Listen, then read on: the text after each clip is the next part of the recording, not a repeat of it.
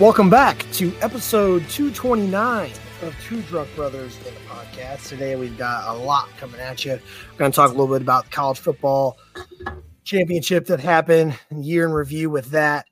We're going to talk about some Week 18 shit that happened this past weekend. Chicago Bears on the clock. Maybe talk a little bit about that. Obviously, we got Wildcard weekend as well. So, and then Ethan's going to do another grid game. So we just got a lot, and it's football for the next month. I was going to say, got to run with football until we run out. So exactly. Yep. So real quick before we dive into anything else, and we'll cheers to it. Bowl season, absolutely immaculate to us. If you didn't see our Twitter post, we finished bowl season up 12.5 units, which is incredible through 3 weeks of football compared to what we did the previous 6 months. Finished total it's like 4 months, but yeah. Finished college football season down 5.4. We were 3 yards from Rome Odunze and 20 yards from Jalen Polk, who they both had the targets and the balls there to get those from having a positive year. But killer, man. We still had a killer bowl season, and it was awesome to have. So we'll cheers to that. I will. Gin. Gin. Cheers.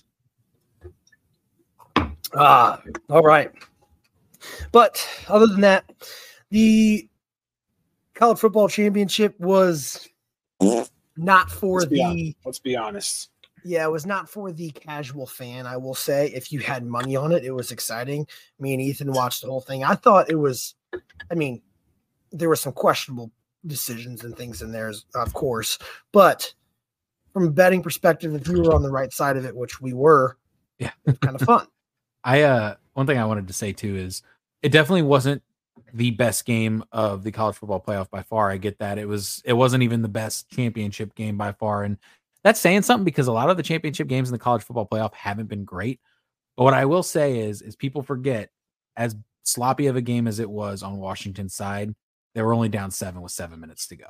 And it's because the game got out of hand. It didn't feel like a close game, but that game was close quite a bit of the game until it wasn't. So even after that, they went down 14 and then they were driving again, had the chance to go down one score with the fourth down. Then they throw the pick that gets returned all the way down to the 5-yard line. Yep. And so it really wasn't a blowout game by any stretch of the measure. And to be quite frank, Washington blew so many opportunities. Their offense was never able to get into a rhythm, which is kind of what I was worried about heading into the game. But outside of that, Michael Penix he did not look good. And it was so I gotta jump in here. Travis texted me before the national championship game saying, because I had seen him. If Michael Penix, no. If Michael Penix falls to the Dolphins, because the Dolphins are going to have a late first-round pick, if he falls there, you have to consider taking him. He's got the arm strength that Tua doesn't have. He's got the physical traits that Tua doesn't have to be able to run and withstand, hits. I saw what I needed to see. That dude's not going to be a first-round pick. I also didn't know he transferred from Indiana. With more arm strength. Less accuracy. Way less accuracy. Debatable. Could be close. But either way, he looked awful. He looked just like how Tua looked against fucking any team in the NFL. So, with that being said, though, he is still projected a first-round pick. And this is kind of what I was wanting to talk about after that game, where kind of the key players are projected to go and what your guys' thoughts are. J.J. McCarthy is still a projected first-round pick. Shouldn't even be a draft pick. I'm sorry. Shouldn't even be a draft pick. I'm saying it out loud. Dude will not do anything in the NFL. He's built like a kicker. He's Mac Jones 2.0, but less. He was 10 for 18 with 140 yards against Washington. I mean, he was carried by Blake Corum. He doesn't throw the ball. He hasn't thrown the ball all season. Doesn't throw it well either. Like I really watched 2 Michigan games this year, and those the playoff games. That's against the best competition, and he can't complete passes. He's throwing passes behind guys, over their heads, at their feet. It's like, it's just not. No, so he's not going to go. I was talking to my boss about this today, actually, because he grew up in Wisconsin. Just a fan of sports up there in general. He's a Wisconsin fan. He went to grad school at Ohio State, so just naturally not a Michigan fan in general. And he was talking to me about how like he doesn't really throw the ball and things like that. But the other thing for me too is we got to talking, and I was like, I'm trying to think of somebody I could compare him to. Not necessarily an NFL starter, not necessarily an NFL backup. I couldn't think of anybody because he just doesn't remind me of a quarterback, like at all, when I watch him play. He reminds me of Mac Jones. That's it. Game manager to the fucking. Unless he runs. Yeah. The thing about JJ McCarthy is that you could turn the dude into a wide receiver. He's fast. Here we go. Skylar Thompson, Travis. A better comparison. Yes. He's going to end up being like a Taysom Hill. Just not as built, unless he builds himself up. Sure. Yeah, unless he bulks up. But anybody who's drafted him to be like a quarterback, even at second string, I think is an egregious decision by anybody that does that. And I do feel like the combine will change things a little bit because I cannot see him going in the first round. I can't see a team. Maybe he'll still be projected as one, but it might turn into a Drew Lock situation where everybody thinks he's going first round and then he falls mid-second. To be fair, Drew Lock, way better talent than JJ McCarthy ever was and will be. But I like Travis said, it makes no sense that he's still projected first round. Yeah, and that was, I'm sure he's fallen on some people's boards. I think he probably will fall. Penix was like a mid-first. Also, not very smart of him to continue playing through what looked like might have been broken ribs. I know you want to finish the season out, but he looked like he was in some bad pain. Michael Penix it is going to be the perfect project quarterback, a la Aaron Rodgers, Jordan Love. Go to a place where he can sit behind a starter for a couple of years, learn the game. He doesn't have the time. He's almost 25. He is 25, I think, because he's played for 6 years in college football. He's gonna go somewhere and get tossed right in, I think. So. But I hear you. But he has the makes of one. Yeah, it'll be 29 before he even gets a chance.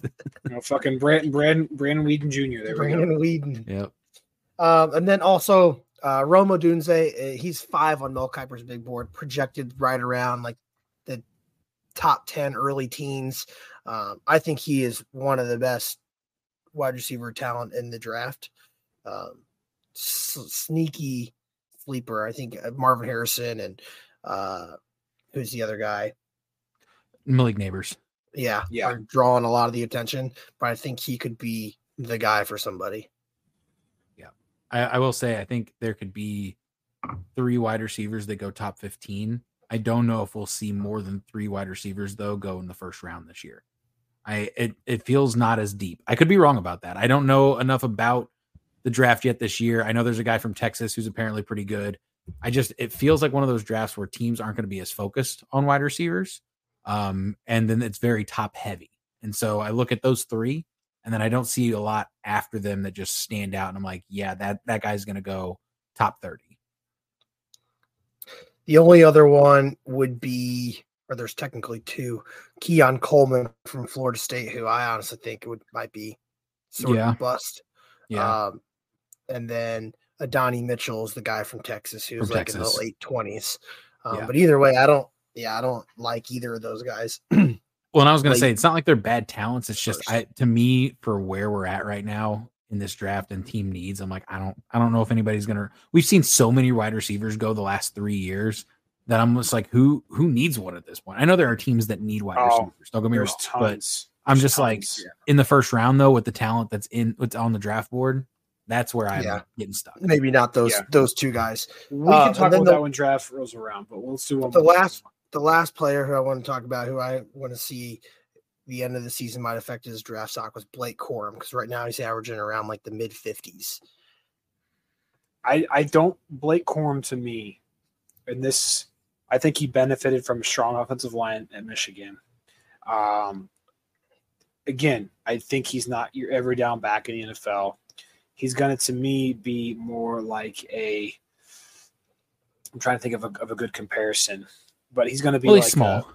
like a utility back. Like I don't want to say James White, Deuce Vaughn, Devon A. Chain. Like he's Murray's not going to be huge, an every down back. He's like 6'4". Latavius He may not Murray? be 6'4". Latavius Murray's a big dude. I'm thinking Blake Corum's going to be like in an Alexander Madison role for a while, and then may get a chance to be the number one back in about 4 years from now. Yeah, and I think Corum's a good talent. Like I really do. Too. I just think that because of his build, similar to Bryce Young in the quarterback position, just may not be built out to be some franchise game-changing running back. Yeah, I didn't know Latavius Murray was so big. Yeah, we've seen running backs be way undervalued in the NFL. Like they're not getting contracts. So I think teams are starting to see like he may get picked up, but he's going to be in a role where he's going to get limited touches, limited carries his first few years, and he's going to have to be boom or bust. So yeah, That's fair. Just want to talk about that, and then one more thing before we move on: will Washington or Michigan be remote contenders next year? No. If Harbaugh's gone, definitely not Michigan. Or I shouldn't say definitely not, because there's still blue blood programs that can still bring the talent in. But if Harbaugh's gone, there are players that are going to leave, and they already have a lot of seniors leaving too. That roster was senior deep. So yeah, Washington as well. I mean, I think Washington has zero shot. Yeah, Washington going to the Big Ten too. It's going to hurt them, and they're going to the Big Ten. Who did they get though? Didn't they pick somebody up in the transfer portal, quarterback wise? I don't know if they did or not. I thought they picked up a bigger name. I could be wrong. I don't know who I'm thinking of. They got Will Rogers from Mississippi State. Yeah, who's not bad, but I agree. They're losing a lot. But yeah. One thing I'll say about college football, last thing I'll say is I am very, very confident in the trajectory of Mizzou's program. Well, oh my God, yeah. Because we're not going to bring this up when we talk about NFL coaches, Nick Saban retired today. Yep. Huge news. And now there's speculations of a million different people going there. The first two that jumped to my mind, which I think not a lot of people some people were talking about the one, was Kirby Smart. I could see him taking an Alabama job, and Lane Kiffin. Lane Kiffin, I think, is way more likely. I could see Kirby Smart after some of the talent, like if Carson Beck gets through his tenure there, maybe that's where he fucking came up through the roots. Yeah, was that Alabama? If I'm not mistaken, I believe Kirby Smart went to Georgia. Did he? He looks like he'd go to Georgia. Yeah. But no, I think Lane Kiffin is the most obvious one. I mean, some people are saying this program around, and now this place or this position's vacant. So yeah, Kirby Smart went to Georgia. He's not leaving. No way. He's built people that program. Are saying Harbaugh, which Harbaugh's not leaving for another college. He's going to go to the NFL. Yeah. Dabo. I could see that. And then ESPN posted a graphic earlier. They did. James Franklin was on it too. And Dan Lanning was on it. I'm like, if Alabama hires Dan Lanning, they're going to be Vanderbilt for the next fucking few years. I pray that Alabama goes and gets James Franklin, because I think that program would fall to the ground. So everyone who's been watching college football, like you guys, like who started watching around the time when Saban took over Alabama, everyone forgets that like from 82 when Bear Bryant left, probably the best coach in college football history, Bear Bryant. From 82 till they hired Saban in 07, they were just mid as fuck. And some years not good. So I think we might be, if they don't knock out a home run hire, then they could be in a situation too. Yeah, I don't think it really. There are maybe a select few home run names. Your Dabo's maybe, your Harbaugh maybe, and I saw someone mention Urban Meyer. Outside of like nightmare. Outside of like guys who are going to recruit, any like mid-tier recruit that planned on going to Alabama wanted to play for Nick Saban. So they're jumping shit. You know what I saw today? You do your point, because mine's a good segue. So you make your point, and then I'll jump in. I would say too, everyone wanted to go to Alabama because it's literally an NFL factory. You went to Alabama to play for Coach Saban because you knew that your chances of being drafted exponentially went up. If you could go to Alabama and get on the field your chances of being, because I think I'm pulling this out of my ass, but they had like the most NFL draftees in Saban's era than any other college by like leaps and bounds. So that's why you went there. Without Saban, that position and that university becomes exponentially less attractive. And you can start looking at your Ohio States, your LSU's, your Florida's, like the options open up. And especially now with, I think Saban got Texas out. I'll say this: Saban got out because of the changing landscape of college football and the NILs and the transfer portal. He didn't want to deal with this shit anymore. He was done with it. He's going to be great on TV, by the way. I've seen him on Pat McAfee's show. I didn't think he'd be very good. He was amazing on Pat McAfee's show. I think he's going to be great in the booth somewhere. Yeah. And as much as we hate Alabama throughout the years, dude, maybe, I mean, I'd have to look at the resumes, side by side. I think he probably might have overtook Bear Bryant for greatest college football coach ever. So I think it's hard to argue against it. The dude literally went to high-level bowl games basically every year of his career. So I'm going to run through Saban's 10 years as a college coach real quick. Starting in 2000 LSU, 8-4, won the Peach Bowl. 10-3, won the Sugar Bowl. 8-5, won the Cotton Bowl. 2003, won the national championship, 13-1. 2004, 9-3, lost his bowl game, went to the NFL, coached the Dolphins, missed out on Drew Brees. Then came back to Alabama. His first year, not that great, but won a bowl game. Then from there, 12-2, 14-0, 10-3, 12-1, 13-1, 11-2, 12-2, 14-1, 14-1, 13-1. I mean, like, just dude never lost more than 2 games after 2010 and won 1, 2, 3, 4, 5, 6, 7 national championships, 8 if you include LSU. That's just silly. It's insane. It's insane. Yeah. So well, he won 6 with Bama, but yes. Sorry, 7 total. Yeah. Yep. But his tenure's it's unrivaled. That's why I say I don't know if you can argue it anymore. I think he is the greatest college football head coach of all time. I would agree. It's really hard to argue against that level of success continuously. Now the point that I wanted to make, because I think it's a good segue, unless you guys have any final points on college football in general. You take it. Let's go. I don't think it's going to happen. Yep. I don't think it's going to happen because I do agree that I think his next move is into the booth. But I saw a lot of speculation today that with the news of Pete Carroll, it makes a whole lot of sense. He followed Pete Carroll after USC, slide right into that Seattle Seahawks role and take off as head coach there. He's done. Yeah, he's done. He gave the NFL a shot. His NFL waters. Yeah. Bad. Did not go well. So, yeah. What about Belichick sliding into the Bama role? Good God. No, he'd probably kill somebody. Oh, my God, yeah. Belichick's either going to go to LA or Seattle. That's the only 2 spots to me that make sense. I think he's going to the couch. I was going to say, I don't think he's going That's anywhere. just me. Yeah. All right. Yeah. With that being said, we had a pretty eventful week in NFL. I want to talk about some of the Week 18 disastrous fall apart. Do we have to? Yep, we sure do. Let's start with the Jacksonville Jaguars collapse, who lost five of their last 6. Brutal. Absolute. This is worse than the Dolphins fall apart. Don't care which way you slice it. I mean, you basically have the division locked up, and then Trevor Lawrence deals with a lingering injury, and not to mention that, but your defense crumbles completely. All they had to do was beat the Tennessee Titans, who were playing for nothing, but apparently it looked like they were playing for everything. Also, I know Jarrett and a lot of other people are giving Trevor Lawrence a lot of backlash. Come on. How can you not? Okay, but there's people like, oh, he's a bust, yada, yada. Let's pump the brakes. All right. I'm going to say this. You rag on Tua so much. If Tua makes those plays that Trevor Lawrence was making on Sunday, Travis, you are fucking ripping him a new asshole. It was horrendous. The way he was missing those throws. Ethan, did you watch the game? He is hurt. No.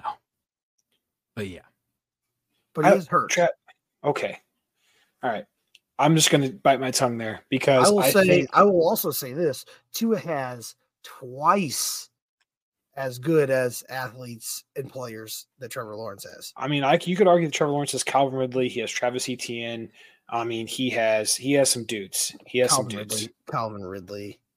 But I hear you, Jarrett, but then you look at the Dolphins and they got Tyreek Hill, Jalen Waddle, Raheem Mostert, Achane, like all dudes who are running faster than any given track Tell me star how many games all four of those guys have played on the same field at the same time this year. But he still has one, and any one of either Tyreek Hill and Jalen Waddle are better than any receiver that the Jaguars have probably combined on the field at all times. I'm taking Tua over Trevor Lawrence every day of the week and twice on Sunday. After what I've seen from him, to me, neither of the guys have any clutch. Trevor Lawrence or Tua they don't have clutch ability. Who's won a playoff game? Oh my God! Yeah, cool. To be fair, Tua hasn't played in one yet, so we're about to find out on Saturday. Yeah, find out on Saturday if Tua's fingers don't fall off. But yes, I will say this. I think Trevor Lawrence is still a good talent. I think he was a bit overhyped coming into the season because there were people that were saying MVP. Like he was going to be the MVP this year. Top 5 quarterback. I heard a lot of preseason predictions of him being MVP this year. I still think he's a great quarterback. I think he's fringe top 10. Fringe. Top 15. But yeah. And I think he will come back better next year if he's healthy. It's tough when you have it was a foot injury, right? So it's tough to throw the ball when you high ankle sprain. Yeah. So I'll give him that. You got to give him the benefit of the doubt there. If he's trying to play through it, I guess you could go back to like, well, are you making a good team decision if you're trying to fight through it? But would you rather have a slightly less healthy Trevor Lawrence or CJ Beathard throwing the ball? And that's kind of where I don't. So here's where I'm at with it. I think if they had CJ Beathard in the game on Sunday, they probably would have played a more smart. I think they put the ball in Trevor Lawrence's hands too much. We'll go back to the previous week. I know they played the Panthers, but they ran the ball a lot more. They were a very run-heavy team, and I just don't understand so many coaches in this league that get away from running the ball when it's fucking working. I don't understand it. I don't know if it's like a confidence thing or like an ego thing. But the Jaguars collapsed, and I texted Travis this. I mean, either Travis or my father-in-law. I think Doug Peterson should be on the hot seat for what happened there. Like, that's horrendous. My third point on this. His coaching decisions are less than stellar, to say the least. All the time. He always kicks himself in the ass, which is a very, very similar thing to what Mike McDaniel does. So now with that, we can talk about them. I have a couple others, but it fits right in. They choked the division away in typical Miami Dolphin fashion. It's just a horrendous game. And we've talked about this time in, time out. Mike McDaniel outcoaches himself all the time, tries to get way too cute when, things are running play action, find a seam, find, gaps in coverage. Run the fucking ball. Devon Achane was averaging 7-something yards a carry, and we ran the ball like 4 times the second half. I just don't get it, man. And to Mike McDaniel, people who are saying Mike McDaniel's seat's warm, I think that's ludicrous. We went to back-to-back playoffs for the first time in like 20-plus something years. Doug Peterson's been around long enough to know that he has the tenure and the experience to know you can't do that. McDaniel's still learning. I still think that his decision-making is questionable. If it's the same way a year from now, and we're having this conversation 100%, 365 days from now, he's got to be fired, seat. Not even on the hot seat. Because they fired Brian Flores after he went 19-14 in his last 2 seasons because we didn't make the playoffs. So that leads to the last question for the Miami Dolphins. Should they be looking for a replacement quarterback within the next year? I want to hear Ethan's thoughts on this because I don't know how much Ethan knows about our contract situation. Yeah, when does he get paid? He's still on his rookie deal next year. We have his 5th year option next year. Well, it's 5th year option though, right? So they can opt out of it. Yes. Like going into next year. Yes. Correct. I'm again, I don't think Tua is some terrible quarterback, but if there's somebody on the board in the draft or somebody in free agency that you can get that you trust more, I don't know how you don't pull the trigger.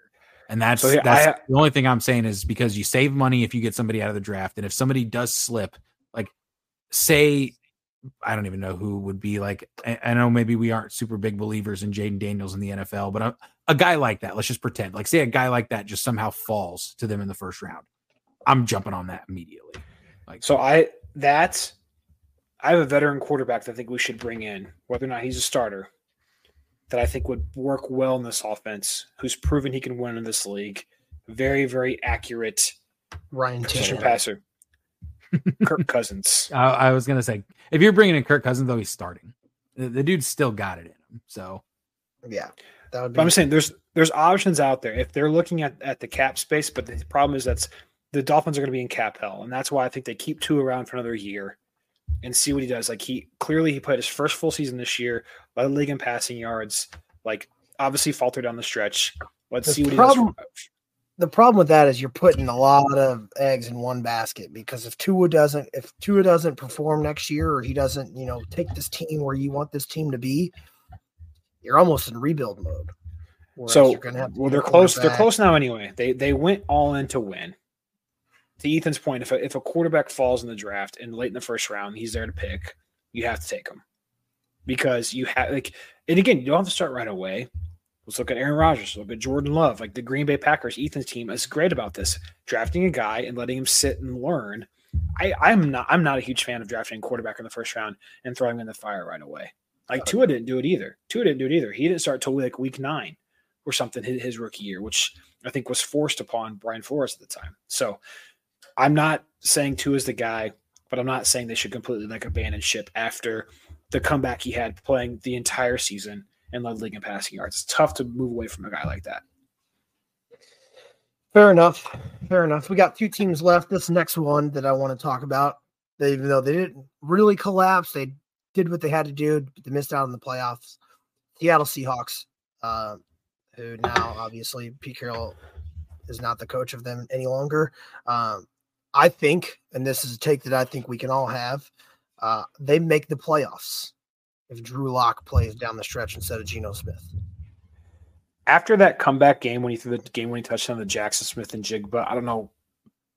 I'm not saying Drew Lock is a guy that's going to lead a franchise to a championship. We can all agree that that's not going to happen, right? Okay. But the momentum where he had in that season, I don't know how you can't move forward with it, because Geno looked like shit ever since he came back, ever after that play happened. He did not look good. I saw something too where it's like, oh, he had 6 fourth quarter comebacks this year. And somebody was like, yeah, because he played like ass the first 3 quarters of every single game. So that's why he had that many comebacks. He had to dig himself out of a hole. And so I had to think about that. And I think a big reason why, what my thought is, that they were like, hey, Pete Carroll, you can move into the front office and have some decisions, or we're moving on from you. Yeah. Because this is it. He was 14 seasons in Seattle. He had 1 playoff win over the last 7 years. Yes, he had a good record, 137, 80, and 1 with them, but he had 0 playoff wins over the last 4 years. Yeah.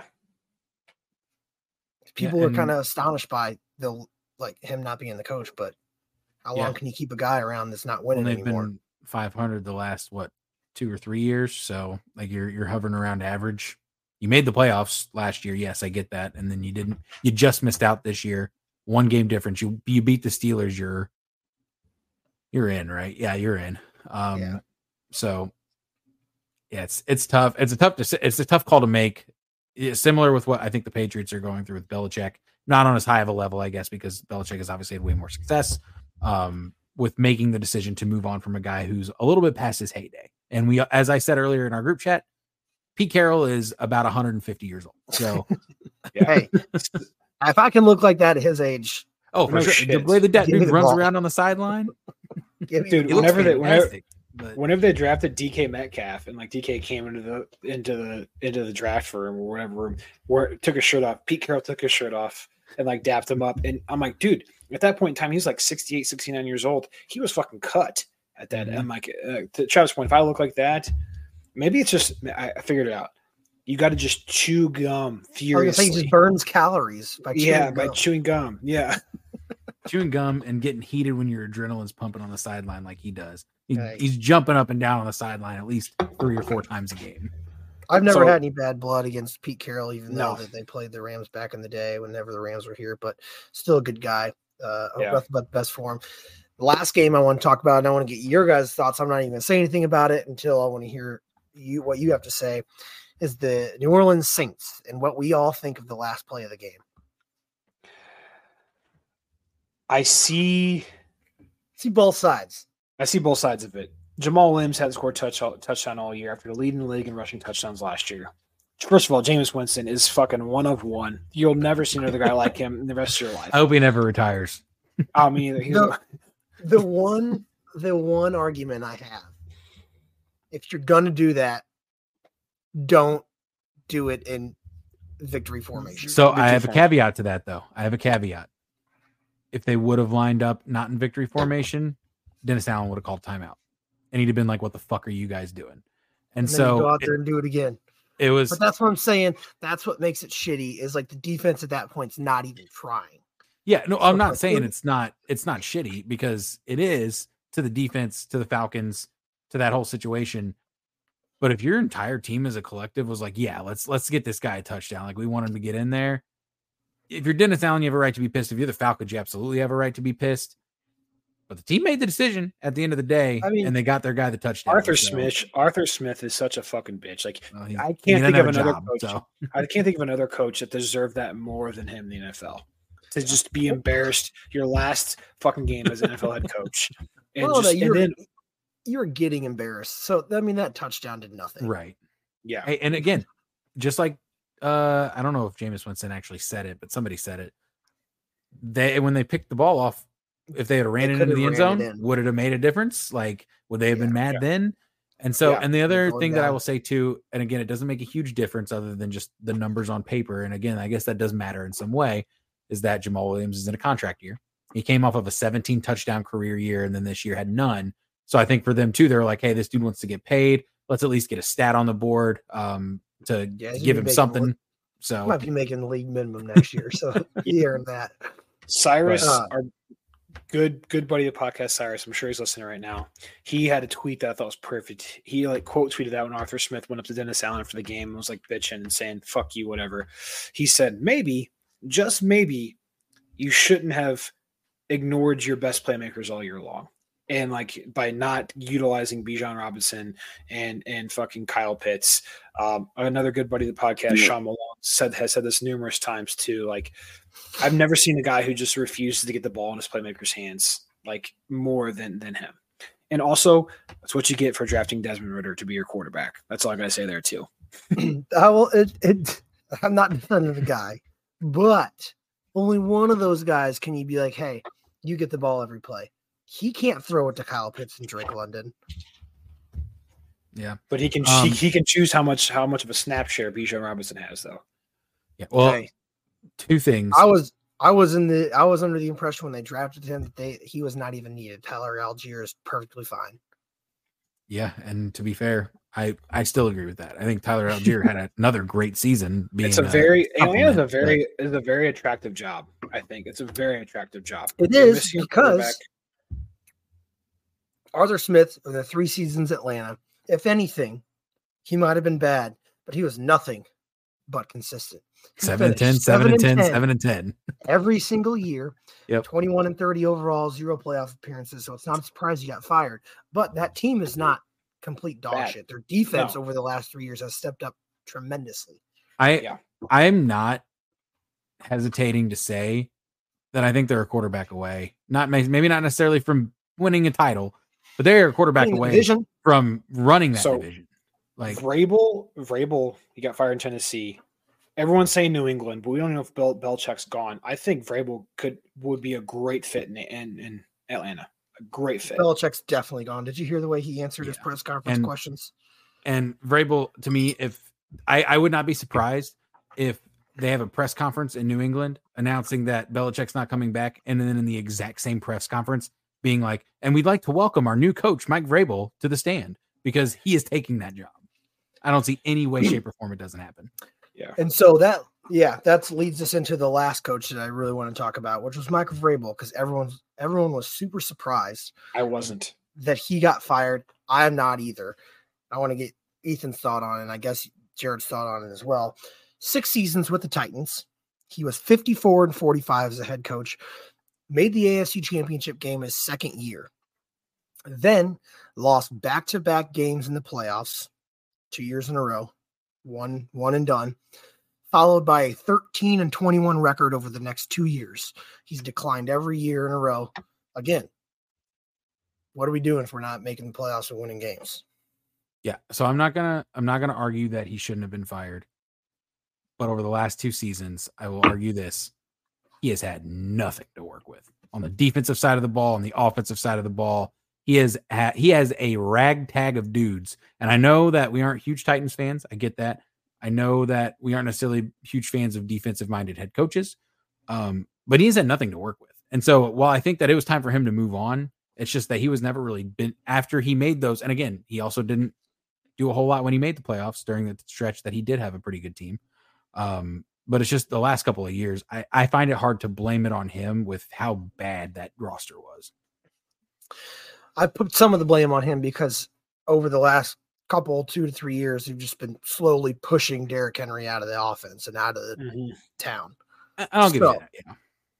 And he also lost AJ Brown. AJ Brown clearly wanted out of there for some ungodly reason that we don't know. It could have been the coach, whatever.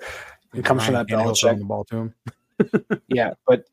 That's true too. So I think Vrabel is going to land somewhere. Clearly, I'm not surprised he was fired. Everyone, Taylor Lewan, and all the Titans faithful were like, "What the fuck are we doing?" I want to hear what Lucas's thoughts are on it. Not surprised he's gone. He will land somewhere.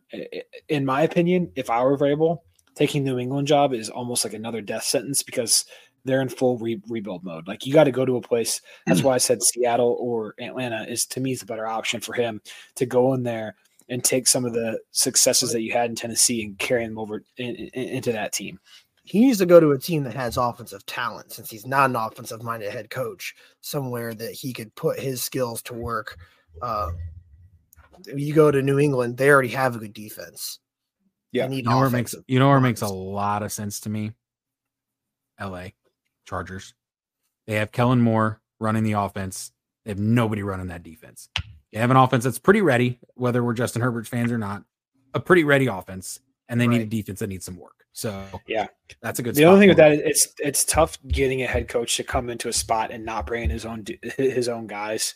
Like, it's tough for a head coach to come in and be like, I'm going to take this role. Keep Kellen Moore. Yeah, keep Kellen Moore and keep everybody else. So I honestly would be surprised at the Chargers if they don't get Belichick, if they go internal and just elevate Kellen Moore to head coach. And then one last thing too, you mentioned the Falcons and him going there. I thought about this earlier today. I'll get your guys' thoughts on it too. It's one of those things that's probably not going to happen, but it makes a little bit of sense. If Jim Harbaugh went to the Falcons, he could have them draft J.J. McCarthy. And I don't love that personally, but I could see that happening, of him bringing his guy that just won a national championship to Atlanta with him when they need a quarterback. And again, we just talked about how much we don't think J.J. McCarthy is a quarterback, but I could just see that happening. We'll see. That would be gross indeed. That being said, not a head coach that was fired, which rolls right into what I wanted to talk about next. Chicago Bears today, was it today or yesterday? They fired the defensive coordinator and not their head coach. They are on the clock, first pick in the draft. What do you guys think they do with the pick, and what do you think they should do with the pick? I think they should trade out of it. Yeah. Justin Fields. Yeah. Caleb Williams to me is a cancer. Like, everyone's like saying he's a number 1 overall pick. He's literally just like Justin Fields. He's got a lot better of an arm than Justin Fields does, but he's an athletic quarterback. I think the Bears can benefit greatly. The Bears could trade back from 1 to 2 and then 2 to 3, in my opinion, because they could trade back from 1 and have for that number 1 pick. First of all, that's what I'm saying. Everyone wants Caleb Williams. They should trade it. Big Cat. I'm not a Chicago guy. I love Big Cat, and he's been like pounding the table to trade back for it because you got that pick from the Panthers. You don't need a quarterback. So you can get so much more. And to me, in my opinion, I don't think Caleb Williams is going to make you that much better than Justin Fields. It already is. you're right back in the same situation. Like if you trade back, you can start with the pieces that you need rather than just kind of right back to ground zero and then maybe a couple other pieces. Yeah. So I said this last week. I said that they should trade back, but I only think they have two options. I think their options are they trade back or they trade Justin Fields and try to get some picks with him as well, because you're not drafting Marvin Harrison Jr. with the number 1 overall pick. I'm sorry. Like that, to me, that doesn't make sense. You're wasting a pick at that point. Not saying that he's not an outstanding talent at wide receiver. Not saying that wide receiver is not somebody that they should look for, but with the number 1 overall pick, that seems like a stretch. They could get Odunze at 9. Yeah, well, they could get Marvin Harrison Jr. at 3 if they trade back to 3. Like, so I'm just like, it makes someone's going to want Drake May at 2. Like Drake May, from everything I've read, everyone's like he's the most NFL ready prospect. I know we've said that about North Carolina quarterbacks a lot. Mitch Trubisky, and can't remember the other guy that we've said it about too. Daniel Jones. Sam Howell. Daniel Jones went to UNC. Yeah, Sam Howell or Duke. Someone's going to want Drake May at 2, and you're looking at teams like New England, teams like who else is up there at the top who needs a strong Washington. Arizona's up there, but again, they're not drafting a quarterback. I don't think so. That's what I'm saying. Like you can trade back from 1 to 2 and then 2 to 3. Get a haul, like Travis said. Get probably 2 more additional first-round picks, and then still get your guy at 3. To me, that's the only option for the Chicago Bears. If they don't do that, they draft Caleb Williams. That just goes to show how big of a laughing stock that organization is. Yeah, and my thing too is we just saw them do it last year, and look how great it turned out for them. Like they traded back the number 1 overall pick and got another number 1 overall pick this year because of it, and DJ Moore, and they got something else out of it too. I think they got a couple. So picks, it's just they got a haul, and they could do the same thing again. I don't want to keep talking, make this a Dolphins podcast, but the Dolphins did this thing where they traded back for years in a row. And obviously it paid off. Those first round picks turned into Tyreek Hill, Jalen Waddle, like all these guys that have made Miami where they're at now. Now, has it turned anything? No, but I think that a lot falls on the culture of the organization and the coach. The Bears are probably in the same boat as that. Like, will they make it turn anything? No, maybe not. But the opportunity's there. I think Justin Fields over the last half of the season, and everyone's saying that they should have moved off from Eberflus. I disagree. Like it was almost a Flores type situation where he came back, had a good second half of the year. When the Dolphins fired Flores, I was not happy. I was happy with the guy they got, but Eberflus is in the same camp. Like I think they could have gone his first year, right? Second year, third year, second year. It might be third year. I don't think it was his third. It's at least a second. I know that much. Either way, yeah. You just you get into the situation where you just can't keep moving pieces around. You got to at least try something out. And they weren't horrendous. They were to start the year, and then they kind of picked up steam once everyone was healthy. Well, and I was gonna say they were starting Tyler Bagent for second year. So second year, yeah. So, but either way, 14 in year 1, and then 7 and 10 this year. That's an improvement. Like you're trending the right direction. You have the draft capital. You got to keep that guy in house. That's my opinion. Like. Yeah, offload assistance like he did.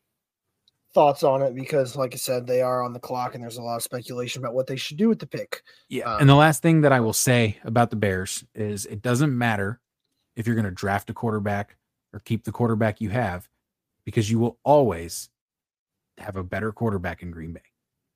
Doesn't matter. Our first year quarterback set franchise records for you guys this year in his first year. So. Yeah. All right. There we go. Got to throw in Ethan's little brother talk in there. But before we roll into the teams that actually didn't fail in Week 18 and made the playoffs, before we get into Wildcard weekend, we got another game, grid game, whatever you want to call it, coming at you right after the break. All right. As Travis mentioned, we were doing another grid game. I kept the NFL theme for you boys.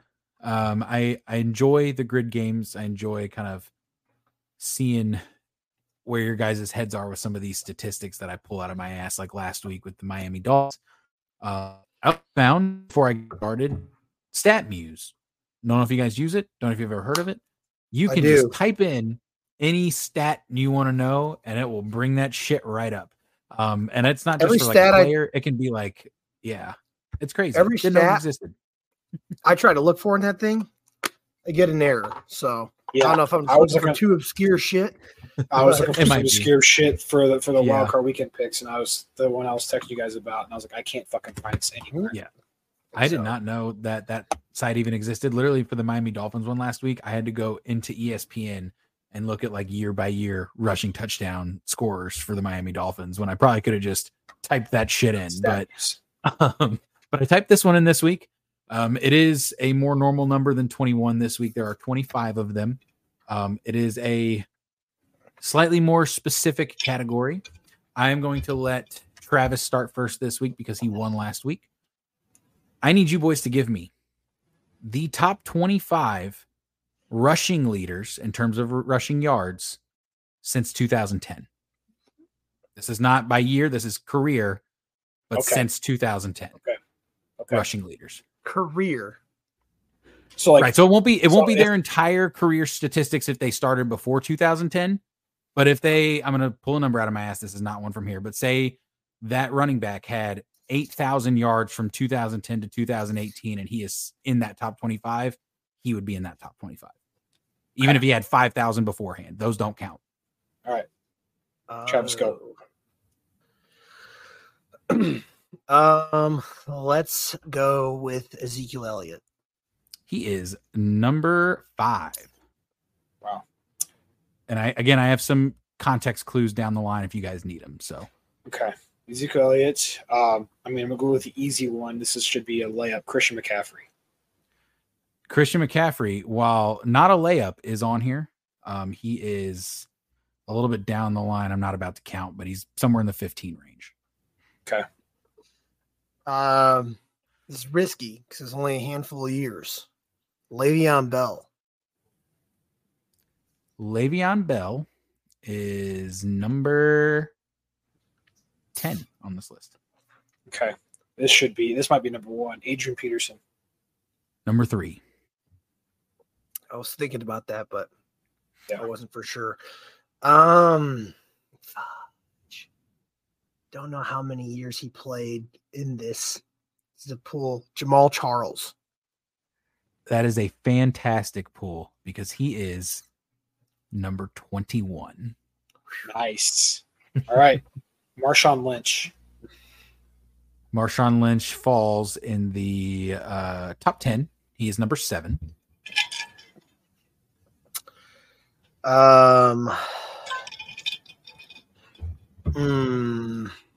This is I'm trying to get deep pulls here. LeGarrette Blount. Oh my God, no way. That is a fantastic pull. He is number 13. Wow. Wow. All right. I'm going to go with, he has to be on your Frank Gore. Number 2. Yeah. Melvin Gordon. Number on here. I know that much. Where's he at?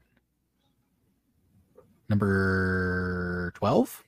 I think that's what that is. I didn't have him numbered. I'm just going down the line, but I think he's number 12. But yes, he is on here. All right. I might go with my first risky pick here. But I know it was on the tail end of his career. Steven Jackson. Oh, I love that pick because when I was looking earlier, he was on the rushing leaders from 2000 to 2023, but he is not on this list. He was actually number 3 on that list, I believe. Yeah. I know he had a lot of great years in the 2000s, but he played post 2010 for a little bit. So, yeah. Okay, strike 1 on me. All right. Todd Gurley. The other Rams running back is indeed on here. He is number 22. All right. Travis is pulling from the bottom of the barrel down here. He is pulling from the bottom of the barrel. He's killing me right now. Oh man, it's a risky pick because of how young he is.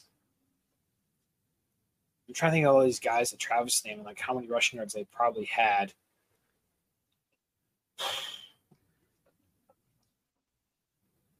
Fuck it, I'm gonna go with it. Teams that run a lot. Jonathan Taylor. He's not on here. Damn. What? Again, we're not doing 3 strikes. We're just doing whoever gets the most. Okay. All right. Because it seems like This is No, a we good got it. context. We got It's not okay. We got it. We'll go until we start struggling. Well, if Jared's gotten again, 2 strikes in a row. Dalvin Cook. Yes, he is number 18. Derrick Henry. I'm surprised it took that long. He is number 4. Alvin Kamara. The last one on this list at number 25. That's what I was going to guess next, you fucker. All right.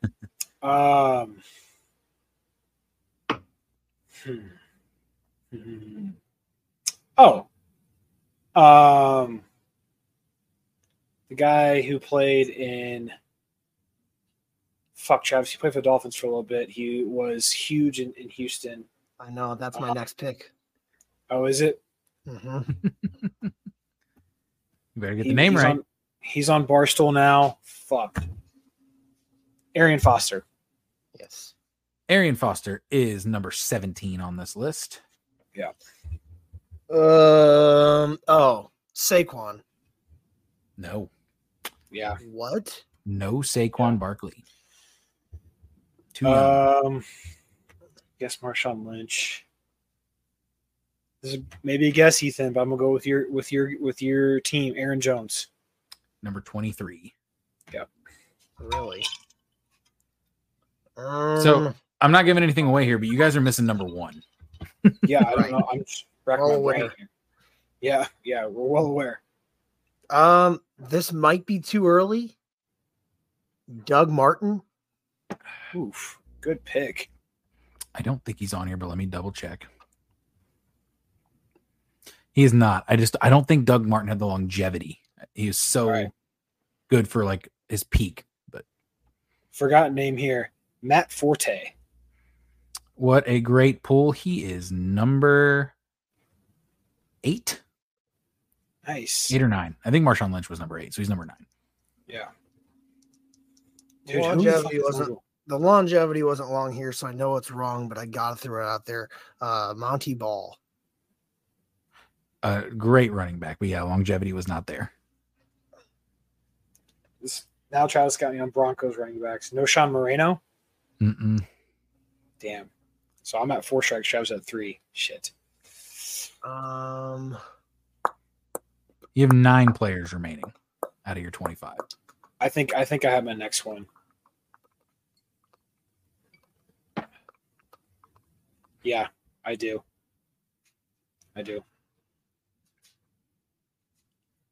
You're missing number 1, number 6, number 9, 11, 13, 14, 15. I don't think 24. I don't think he played this long. Reggie Bush. Nope. Priest Holmes. Not on that one either. All right. What the fuck? Would you like some context Yes. clues? All right. Of everybody that you guessed, number 1, it's embarrassing. Yeah. There's a few on here. I'm surprised. Out of everybody that you've guessed, there are 3 active guys remaining. And then your range of yards is 5,864 to 10,465. Did I say Dalvin Cook? You did. Okay. So what? What was the last one? So you've got a range of 10,000, like 800-ish to 5,600-ish. It's about 5,000 yard gap, but you also are missing number 1, so that significantly upticks the top. I'm just trying to think of who might have been number 1. Frank Gore's 2. Mm-hmm. Number 1 was well-traveled, but had his peak years with really 2 teams. One team he really stood out with. Traveled towards the end of his career with a few teams. Won a Super Bowl. Maybe won 2 Super Bowls. And then you're missing a guy who recently is inactive. He might still be active in terms of NFL, but he is not on a team to my knowledge. A backup running back currently in the league. Drawing blanks. I'm going to go with – there's another guy that got traded from Arizona to Houston in the DeAndre Hopkins trade that I feel like's on there. Fuck, what's his name? I'm drawing a blank on his name. Ethan, is he on there? You know No, what I'm talking about? Johnson? He's not. You're really close David on the Johnson? name. David Johnson not on there?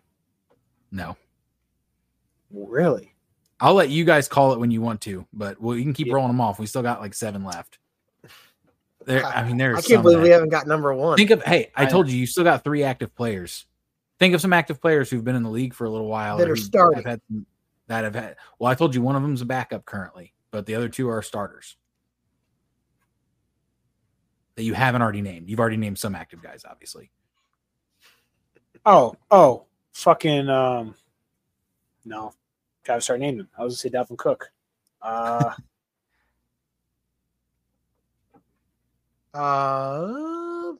Leonard Fournette.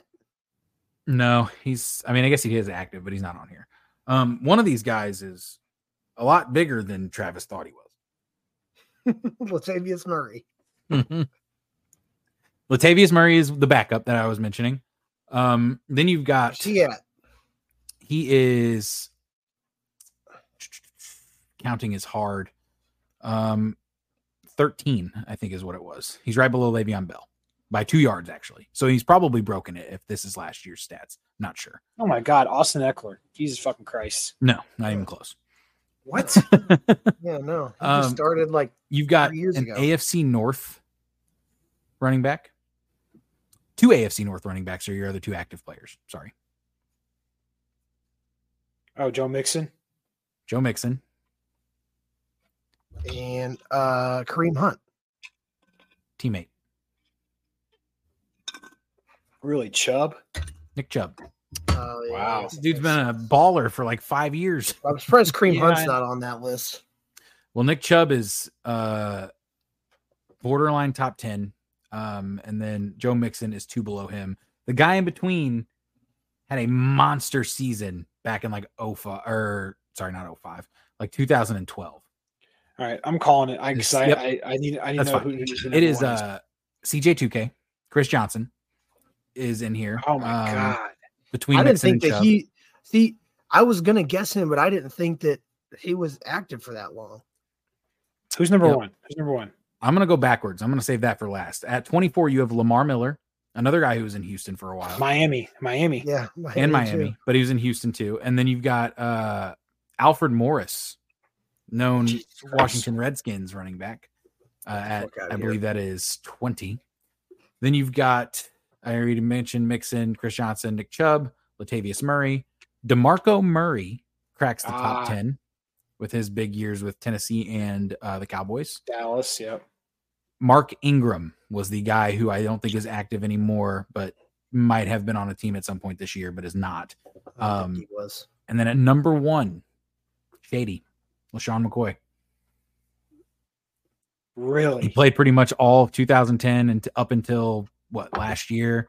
Had a big run with the Bills, the Eagles. Wow. Won a Super Bowl with the I would Bucks. have never guessed that. I wouldn't have Won a guessed Super Bowl with either. the Chiefs. Well, our football knowledge and anything we have to say just went out the Again, window. You got 18 to 25.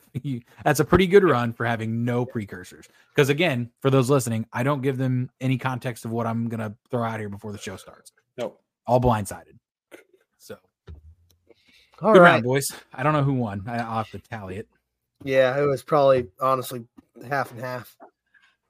2, 3, 4, 5. It was literally 8 and 8. Because you guys technically both guessed, because I gave you a hint on Latavius. He got Mixon, you got Chubb with hints. So it was technically 9 and 9. But Yeah. So pretty even split. Those are fun. Those of you who are probably sitting in your car, sitting in your desk, sitting at home, are probably like, motherfucking idiot, it's this person.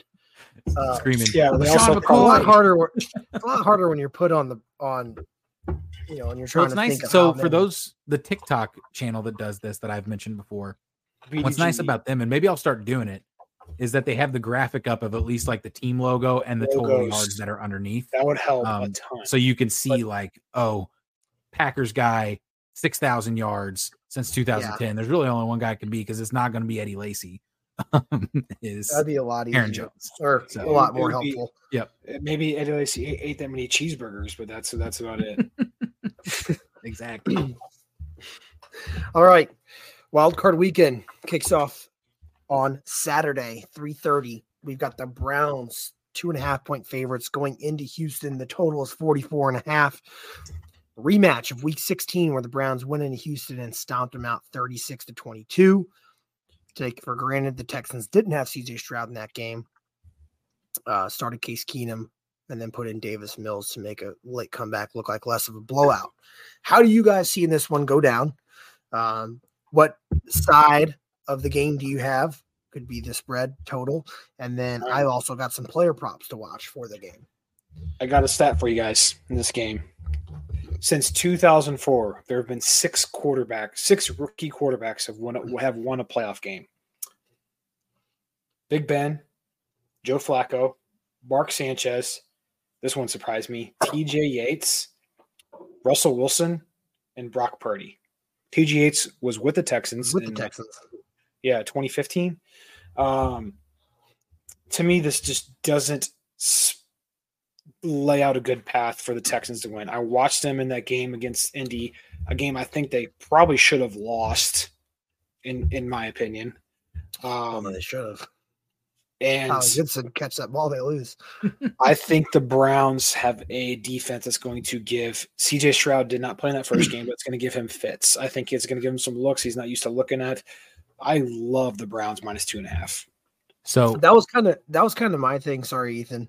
You're good. Just because I want to go off what Jared just said, is that Stroud makes a difference in this game because he didn't play in the first one. Yes. But we just saw him in the Colts game where outside of the 75-yard strike he had to open up the game, they tallied only 230 yards for the rest of the game on a middle-of-the-tier ranked NFL pass defense. Now they get to play the best pass defense in the NFL, and what makes it even worse is that he has not faced them yet, so he has no idea what's coming to him. Yeah. So I want to throw one caveat in here. I didn't play a side on this. I actually have two player props that I really love. But I want to throw a caveat into what you guys just said, just to give you guys something to think about, because I saw this stat and that's what scared me away from taking a side at all. The Cleveland Browns this year have allowed 13 points per game when they're at home. One of the best defenses in the league. On the road, almost 30, 29.6 points allowed on the road this year. I don't know why they don't play good on the road defensively. Their teams that they played on the road, yes, some very good, but also some not necessarily. They allowed, again, that 22 points to the Texans with Davis Mills and Case Keenum when they played them earlier on the road this year. So that was the thing that I saw. And again, it's not necessarily going to sway my opinion on how good that Browns defense is, but I was mind blown at how big of a gap that was. And that it was 13-29. It was 36. The one thing about that stat, which you kind of, I don't know how many games were like this, but when they played them a few weeks ago in Houston, it was 36-7. So obviously you get people starting to lay down, and that kind of skews that number a little bit. I also had the Browns -2.5. Player props to watch. I think a layup that might be way too obvious because of what he did to him 3 weeks ago is Amari Cooper's yards over 74.5. But if the Texans are going to move the ball at all, and this is hit at least the last 3 weeks when I've taken it, they weren't out today because their injury report hasn't yet to clear, was Nico Collins' yards. 71.5 is what I saw. When I saw it earlier today. So I like Nico Collins a lot. I didn't look at Amari Cooper's admittedly because I thought it would just be too high. 74 is really not that high, or 78, whatever you said. I thought it was going to be in like the mid 80s just because of how well he's played down the stretch with Flacco. I like Nico Collins in case this is a blowout situation where they're trying to claw back in, not going to run the ball hardly at all. If they do try to run the ball, Devin Singletary, good fucking luck because it ain't going to happen. So I like Nico. Sorry, Travis. I like Nico Collins almost more than I like Amari Cooper because of the situation the game might play into, where if they get down early quick, they're going to have to start throwing the ball a lot more because, there is no saving guys anymore. Either you win or you go home. So I'll build off that because I have two player props for you guys. These are my official bets for this game. The first one is Devin Singletary under 65.5 rushing yards. I don't think he comes close. I think that if they're down, they're throwing the ball a lot. If they're up, they're not doing it because of the run. The Browns defense, although I just talked about how they can be a letdown on the road, Devin Singletary is not the running back that you want facing this defensive front. And then my second one is David Njoku over 5.5 receptions. The dude hasn't had less than that in his last 4 games, and he's averaging like 10 targets a game with Joe Flacco. He's getting more looks than I think any tight end has gotten outside of Hawkinson this year. So 5.5 receptions for me, though high for a tight end, does not scare me. I would like to, because I was looking at that too. I liked it more at 4.5 because he hasn't hit 6 in a lot of them. When his yards would probably hit over that, because I had his receptions or yards that I was eyeing at, either one. To your point, Jared, about the game getting out of hand, I think if it does get out of hand, it's because they throw the ball early because Houston does have such a good run defense that they're going to have to throw the ball to get up on them. So, true. Either way. We have that one, like the Browns, gave you a couple player props. The night game, Dolphins at Chiefs. Chiefs are 4.5-point favorites, and the total is also 44.5. This takes place Saturday at 7 p.m., which is another rematch of a game we saw played in Germany back in week 9. Chiefs won that 21-14. However, we get a banged-up Dolphins squad that have dropped 2 in a row for the first time this year, going into KC, which is projected to have below 0 temps. Not any snow on the field, not any accumulating anyway, I don't think. And the wind chill is probably going to be in the negative teens. So I want to jump in here because I have some strong thoughts about this. The narrative is going to be that you're going to hear all week is that the Dolphins are 0-10 in the last 10 games that have been under 40 degrees. Fine. They're a warm weather team. This, and I talked to a lot of people about this. This is temperatures that I feel like no one wants to play in. That's what I told you. Yeah, you did tell me. It's not advantageous. And the more I thought about it, it's not advantageous to really anybody. Like Kansas City, are they used to colder weather? Absolutely. Not this cold weather. You have a Kansas City team that already struggles with catching the football. A Dolphins team that is good against the run. Granted, they're going to be down their 2 best pass rushers. They did sign a couple guys this week that I think can have Justin Houston, Bruce Irvin. They still got Agba. They got Melvin Ingram. They got guys that aren't slouches, in my opinion. Justin Houston had 9.5 sacks last year. Played for Carolina this year, so take that with what you will. The big thing for me in this game is going to cut, and I think it's going to be obviously closer than a lot of people think. I see everyone and their brother taking Kansas City. No regards, Patrick Mahomes at home. That game they played in Germany is an anomaly because Tyreek Hill tried to do too much. The Dolphins are going to be almost at full strength on offense, I think. They're going to be down probably two offensive linemen. I think Raheem Mostert, I think Jalen Waddle play. It just comes down to me, it's going to come down to a play where somebody makes a mistake, whether that's fumbling a snap, whether that's fumbling the ball in opposing territory. That's what this game is going to come down to. I consciously to take the Chiefs at -4.5, I think is egregious in my opinion. Yeah. I don't know. Just I like the Dolphins at +4.5, putting bias aside just so I can get my heart broken twice. They held the Chiefs to 267 yards in Germany, limited Travis Kelce to 3 catches on 14. You already talked about how their offense has not looked super impressive. Both teams have been running the ball well. I think game's going to be won in the trenches. Both teams have Miami has a little bit better to above average rushing yards allowed per game. KC is middle of the road. But in the first meeting, Miami also didn't have Achane. They only strictly ran the ball with Raheem Mostert, who kind of ran rampant. If they can just stick to the game plan, I think it's close. However, they're probably going to end up losing by a touchdown. Yeah. I know you guys watch this team all year long. It's hard for me to think that this Chiefs team is going anywhere.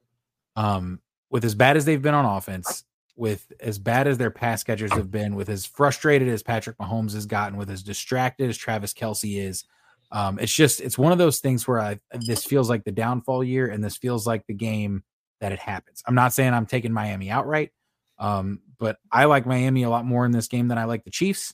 I agree to your point that the weather is affecting both teams here. It doesn't make any sense to say that it's only affecting the Dolphins because it's not like it's 35. It's 35 below, especially with the wind chills. So I think that the Dolphins, though, have struggled down the stretch. I will admit that. We've seen that. We've seen Tua struggle. They had that Bills game in hand. That punt return. Yeah. Well, and also, I wanted to mention this earlier, like caveat, I think that the Miami Dolphins are better off having lost that game. Do you really want to play the Bills back-to-back weeks and 3 times in the same year? They were. Even at home. It's not the momentum that you want heading to the playoffs, but right. Me and Jared talked about it whenever the Jags lost. It's like, well, what's the point of even winning the game now? And then it was close and they were winning most of the game, and it's a heartbreaker that you don't want to see.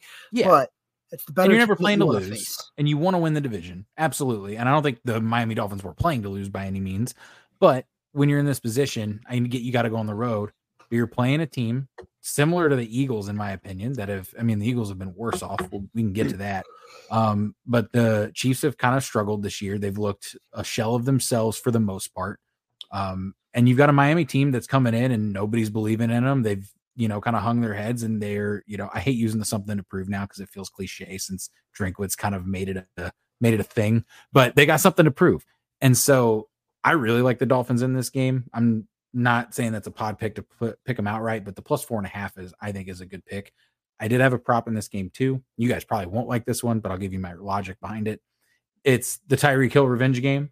I think that they have to find ways to get him the ball in this game if they want to win. As cold as it is, I think you're going to see a lot of short passes, a lot of screen passes, and Tyreek Hill is a guy that can get out in space and get the yards that he needs. I really like his over 83.5 or his over in receptions, which I could not find, but I think it was like 8.5 or 7.5. I think it's 7.5. I had the 85.5 with the revenge game. He hasn't had a big game in a while. I think he's due for one. On the flip side, I think that the Chiefs have gotten really into running the ball. I think they're going to have to try to run the ball. Pacheco has hit this in, I think, 3 of his last 5 and a lot of games prior. Over 15.5 attempts is even money. Mm-hmm. Yeah. I think that's I like that one. I like that one a lot. He runs angry. He's going to get some chunk plays. I saw something the other day where there's a video of him running and said he looks like he's the kid where your mom tells you when you're getting a new pair of shoes in the store to test them out and go running. That's what he looks like. That was from the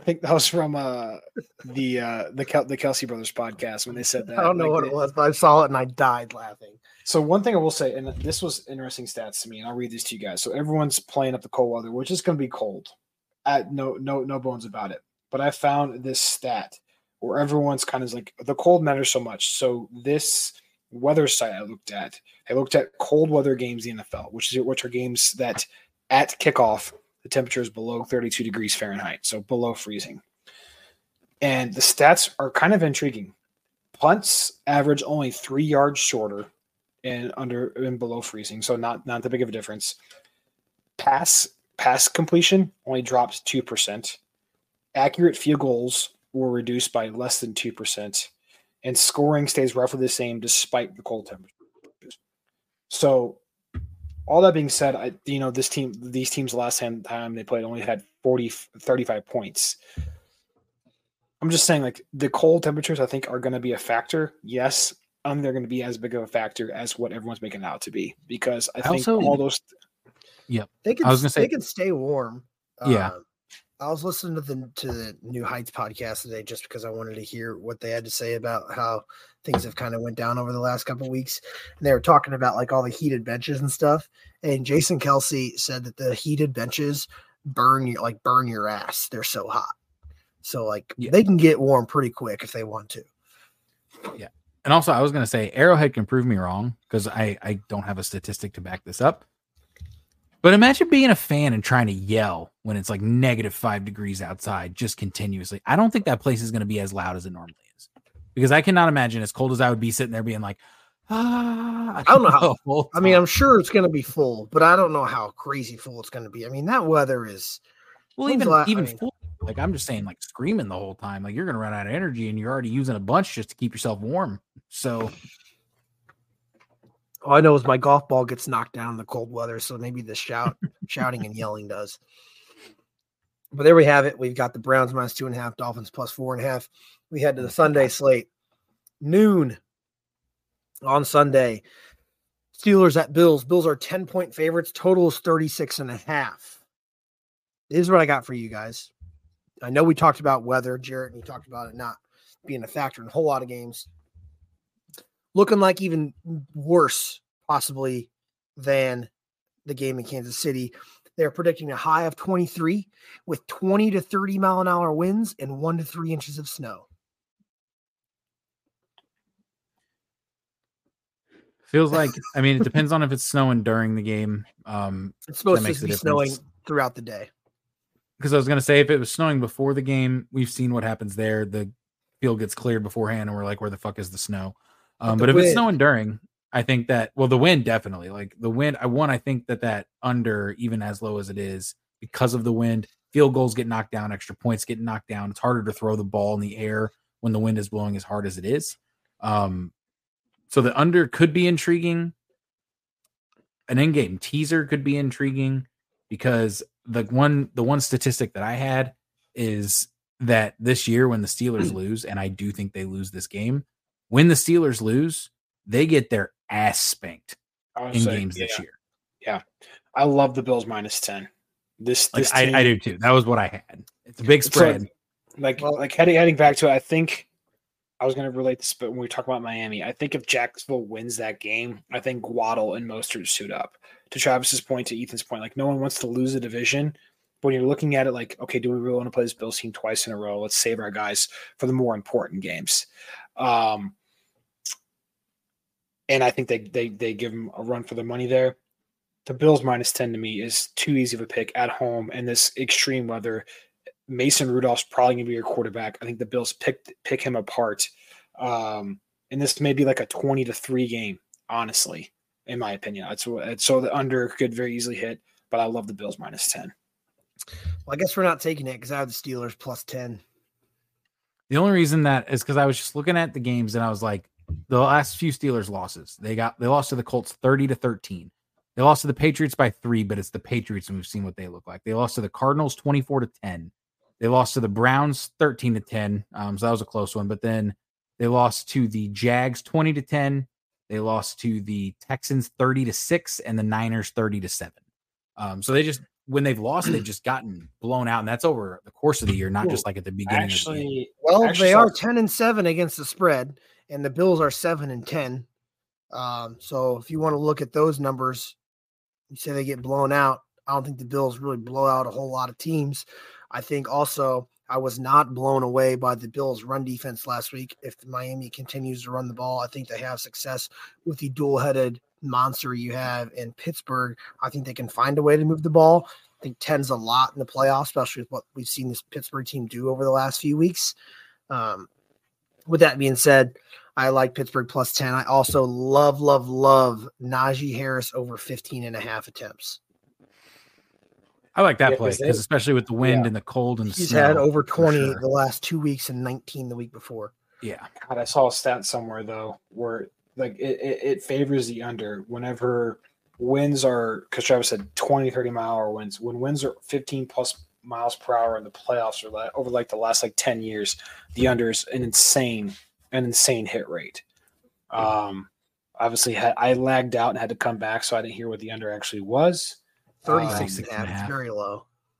It's low.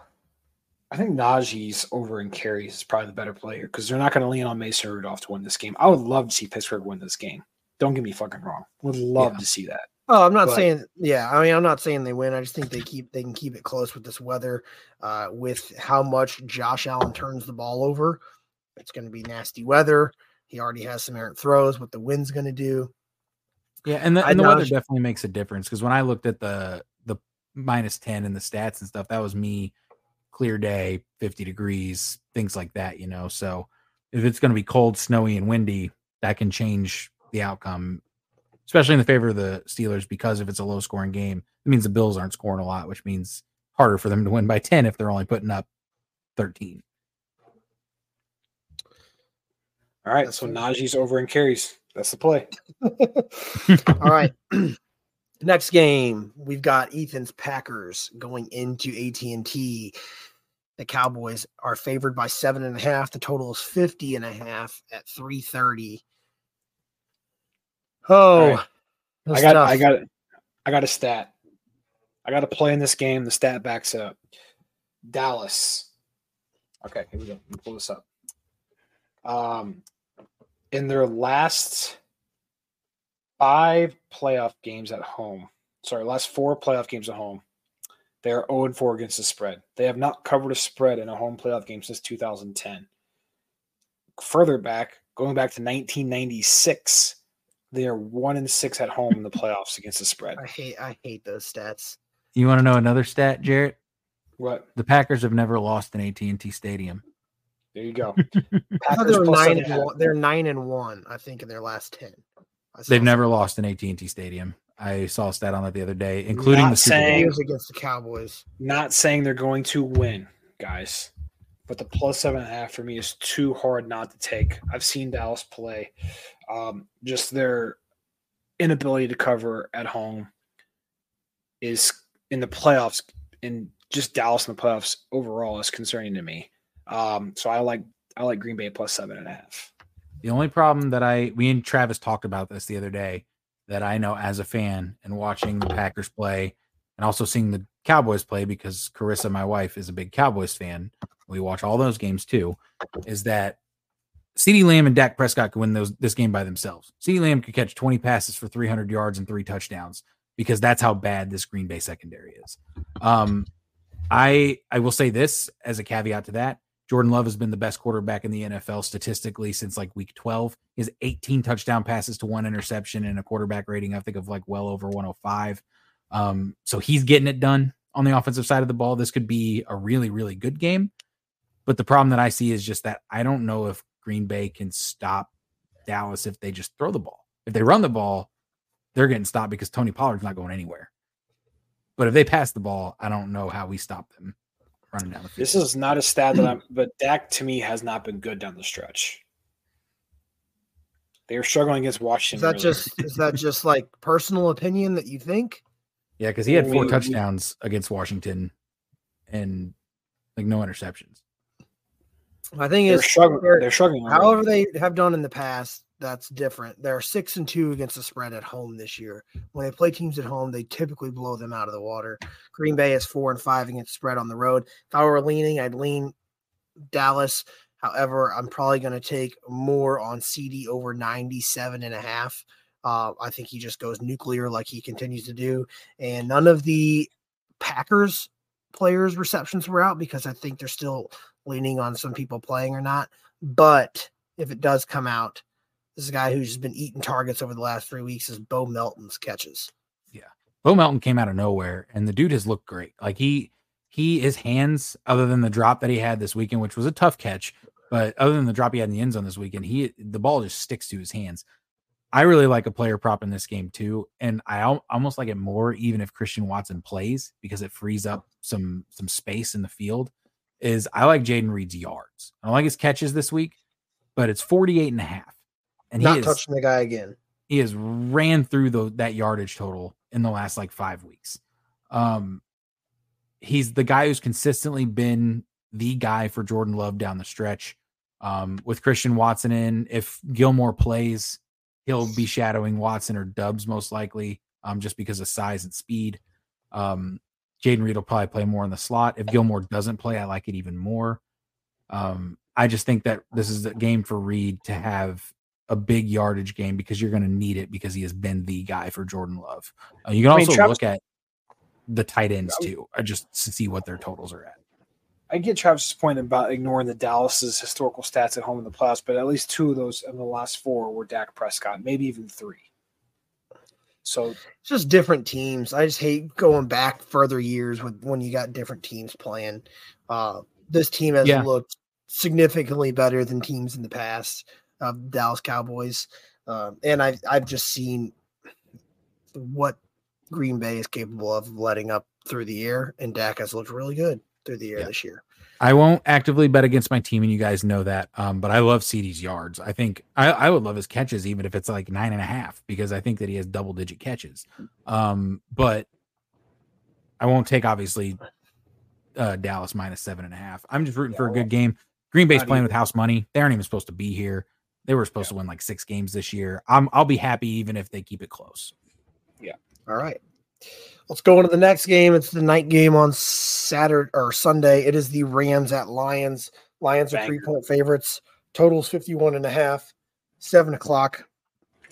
We've got the homecoming of Matt Stafford playing against Jared Goff. We got the big, switchy switch of the quarterbacks.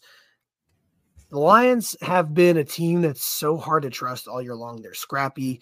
They're, how can you not like them? But they're lacking very, very, very much so in the pass defense. 27th in the NFL, passing yards allowed. Stafford coming back. This might be my favorite. Outside the Browns, this is probably my favorite bet of the whole weekend. Travis and I were talking about it. I like Rams +3 and Rams money line at +145. To me, you have the more experienced coach who's been there, won a Super Bowl. You have a more experienced quarterback who's been there, won a Super Bowl. And Travis kind of stole my thunder there with the Lions pass defense. And the Lions defense overall, they are 23rd in points allowed per game, 19th in yards allowed, 27th in points per play. I mean, literally every single meaningful defensive statistic, they're in the low to mid high 20s. Like they're in 20s somewhere. They are not a good defensive team. That's what Dan Campbell prays upon. They also played their starters last week, lost some talent. Laporte is questionable to play, which I feel like is their best offensive weapon outside of Amon-Ra. And if you're one-dimensional with just Amon-Ra St. Brown, to me, this is not a good game for Detroit at all. So I like the Rams +3.5. I'm okay with the sprinkle on the money line. I had a different bet in this game as well. We don't have to take it. I'll give you my reasoning why, and you already gave me half of it. You talked about how bad the Lions scoring defense and defense in general was. The Rams is just as bad. It's slightly better. They both rank in the bottom third in scoring defense and defensive statistics. They're around the same range. They both also rank in the top 10 in scoring offense. I love this over. This is going to be a banger of a game. At 51.5, I know it's high. This game, I think it's just going to be back and forth. Score. They're playing in a dome. That's where Jared Goff thrives. They're at home. So I think that they'll be able to push the ball, but I think the Rams offense is too much for that Lions defense, which is why I still like the Rams +3.5.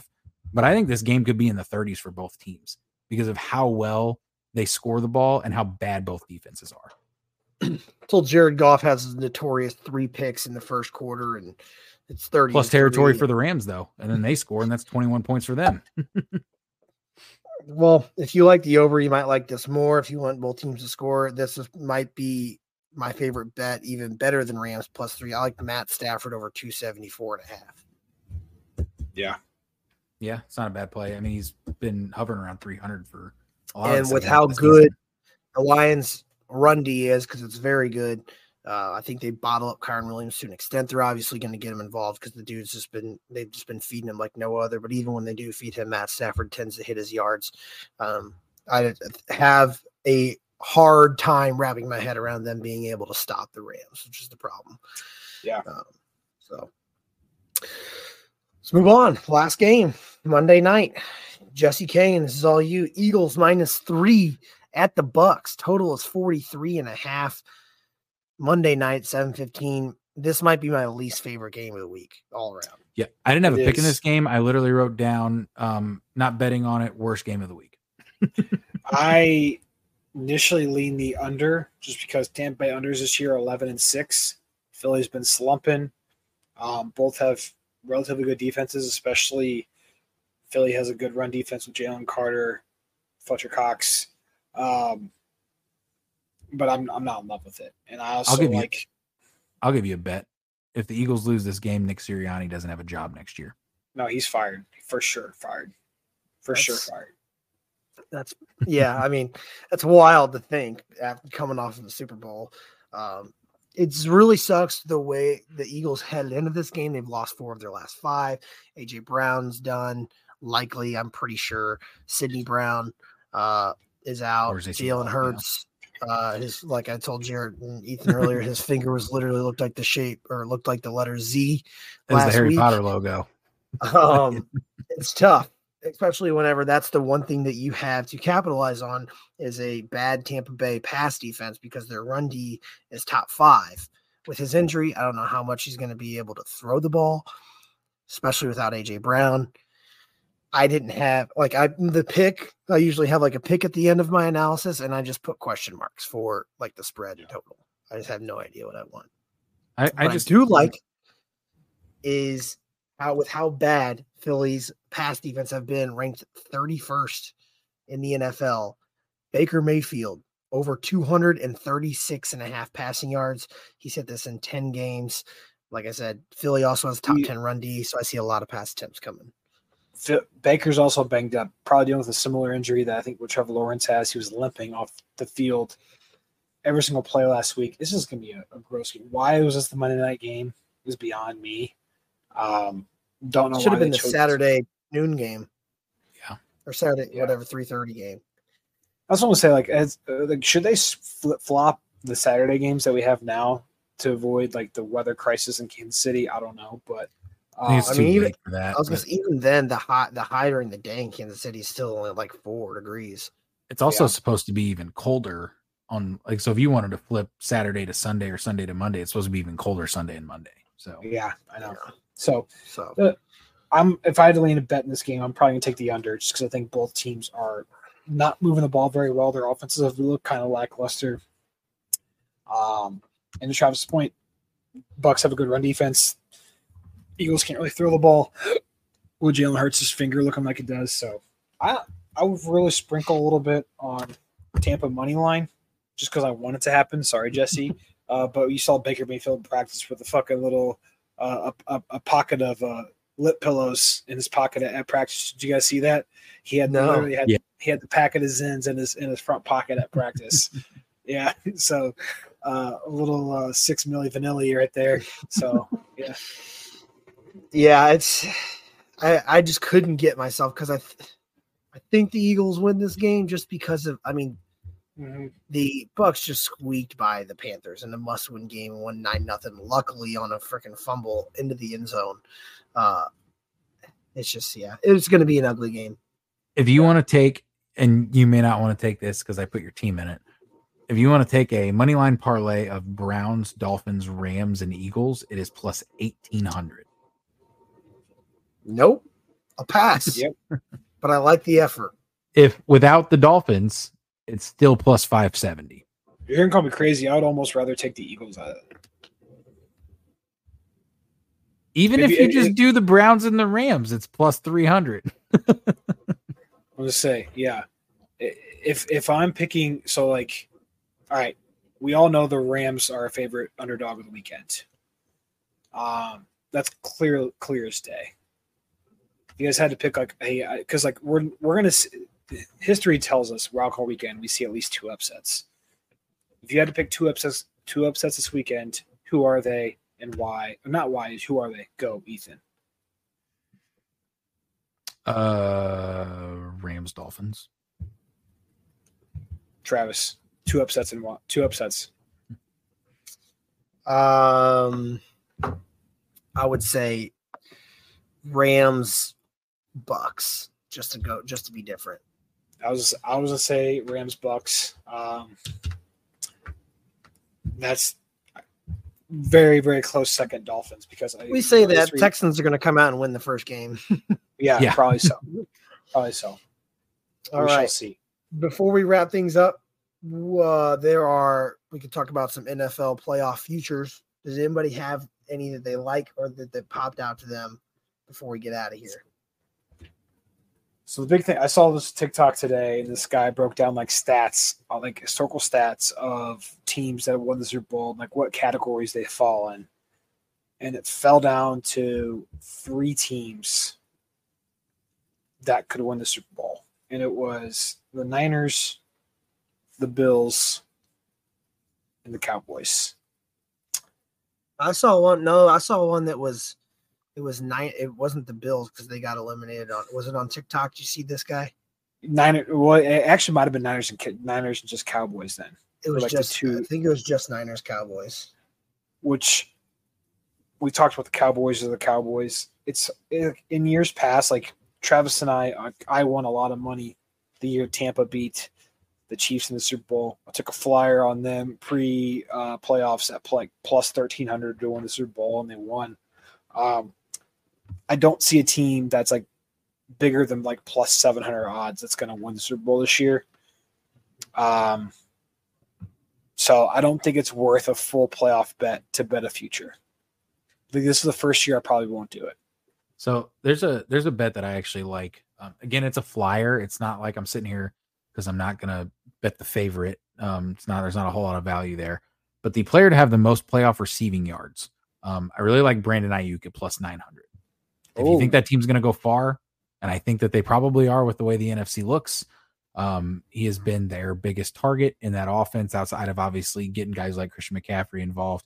Debo doesn't necessarily always have the receiving yards. He's got a lot of touches, a little bit of mixture here and there, but Ayuk is always the guy he's getting a lot of the looks. The one thing there is like they have the first round bye. So if you have a team that's going to play a wild card weekend, it's going to make the championship weekend. Well, that's tough. And that's why CeeDee Lamb is plus 200. But I don't like that at plus 200. It's I don't too either. low for me. I don't either. I don't hate that bet at all. I actually like that a lot. The other guys up there, Amon-Ra is plus 900. We think they're going to lose week 1. So that's makes sense. Then it's Ayuk. Then it's Stephon Diggs at plus 900. Tyreek Hill at plus 900. AJ Brown at plus 1200, who we thought is not even going to play potentially this week. Is that right? We don't think he's going to play? I think he's going to play. Okay. The extent of how good he's going to be is here, neither here nor there. So I don't hate that bet at all because you're basically, but to that point, you're basically banking on the Niners to make it to the Super Bowl. I think if the Niners make it to the Super Bowl, that bet's cash money in your pocket, which is probably a lot better odds than the Niners to win the NFC, which is probably minus 125 or something. Right. And the other ones don't really intrigue me. Like most playoff passing yards, Dak is at plus 300, Brock Purdy's at plus 500. Those are your top two, and then rushing yards. What's plus 200? I guess the win this weekend fucks that up. I was gonna say, what's Josh Allen there? Because he threw it's plus 500, but he may throw for 150 passing yards this week. So yeah. Here's one on DraftKings, the highest scoring team in the playoffs. The 49ers are plus 390. I know they get one less game, but that's they're going to get the most plus 360. Yeah, they're going to get the most favorable matchup, which to me, I think they're going to end up playing the Rams in the second round. Division opponent. They just lost to them, but no one played. So, yeah. Either way, there isn't a whole lot that popped out to me. It's not like that. It's not like the year where I could pick a flyer and be like, boom. To be fair, like, is this year the most wide open? Like, could we have chaos this weekend and then like everything changes next week? Sure, but I'm seeing really two upsets this weekend, and one of them's gonna be the Rams. The other one could be the Bucs or the Dolphins. I don't think the Steelers have a shot. I would love the Packers to beat the Cowboys, but I don't think they have a shot. And that'll be that. So there you have it. Big weekend coming up. As always, we will post everything, all of our plays later in the week on the day of the games on Twitter. So if you want to follow them, you can check them out there. Does anybody have anything before we bounce out of here? Yeah, if you don't think I'm not betting the Dolphins and Packers money line parlay, you're crazy. So and when I come back next week and I prove you all wrong, I'm buying everybody drinks. I would love to see that, E. I would love to see that more than anything in the world. We'll find out in 5 days. We'll see you next week. Well, Jarrett won't, right? No, I'm here next week. Following me. The following week. All right. Yeah. We'll be here next week.